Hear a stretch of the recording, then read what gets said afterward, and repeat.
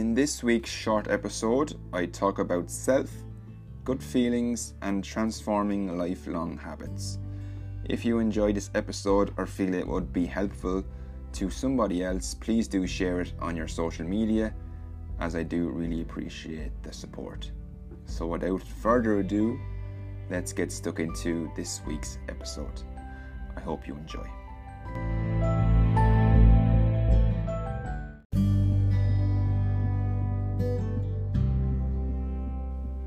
Hi, and welcome to this week's episode of Hidden Answers podcast with me, James Kavanagh. This week, I am wanting to look at the topic of self and good feelings, intuition, or whatever you want to call it, in relation to goals and dreams you may have, as I feel this is an area where people can often suppress or put to the back of their minds due to the busyness of life or the circumstances of life choices possibly. Personally, this is an area that over the years I have struggled with myself, always wondering if I'm good enough to do that, and the self-judging myself as such, especially in relation to my holistic work and my spiritual development over the years. I really looked at that as something that I would be judged upon, or something that I couldn't do because of how other people would perceive it as such. It is the human condition, after all, to make judgments, especially about ourselves. It is only nature to make assumptions or to develop thinking patterns of thinking that may have negative condensations on our perception of life and how we see the world. After all, when you look at your phone or turn on your television, we are constantly being fed negative news stories, negative stuff the whole time, which can alter our perception of things if listened or watched long enough. You have got to remember that our minds are such powerful things when it comes to self and identifying with yourself as such. It is staggering how many negative things we can come up with when we think about ourselves, I find.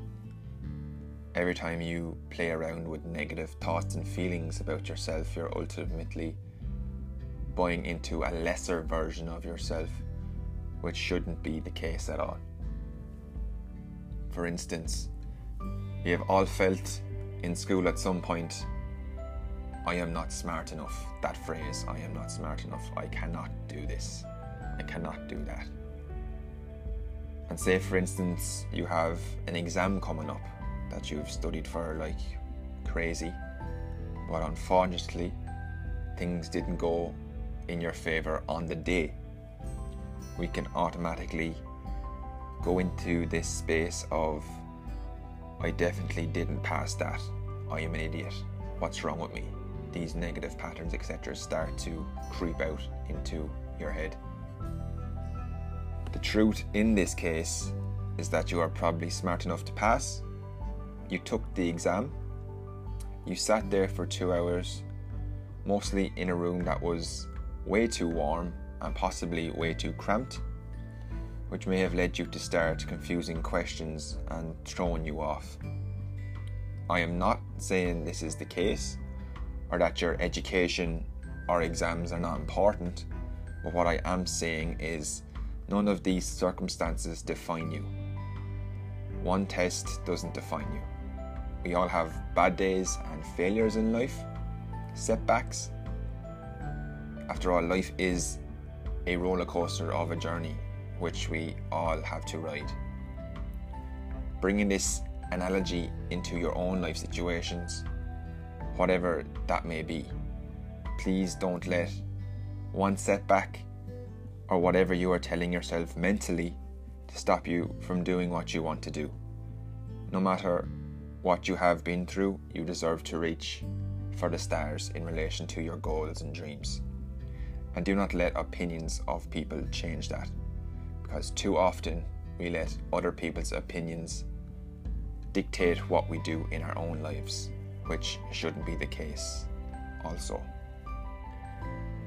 Ronald Alexander is the author of a very insightful book named Wise Mind, Open Mind: Finding Purpose and Meaning in Times of Crisis, Loss and Change. He really recommends mindfulness practices and self-inquiry, which I am a big fan of. He quotes, "Through mindfulness practices and self-inquiry, you can render any negative self-judgments neutral and even see them in a far different light." For instance, to be self-centered, focused on resolving inner conflicts, can be perceived as negative, but it is very important at times to direct your attention to yourself and your needs. If you feel that you are callous, you might reframe that quality as courageous or bold. If you see yourself as weak, consider thinking of yourself as someone who is sensitive to others' feelings.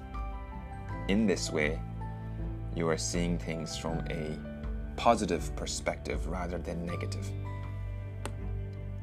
He also comments that positive thinking is indeed powerful, but don't hold yourself to unrealistic standards and accept to quickly transform what are long life thinking habits as such, as this is an area where people can often get stuck on. The object is to stop assigning meaning to these self-judgments, because once you start to give them weight, they begin to weigh you down.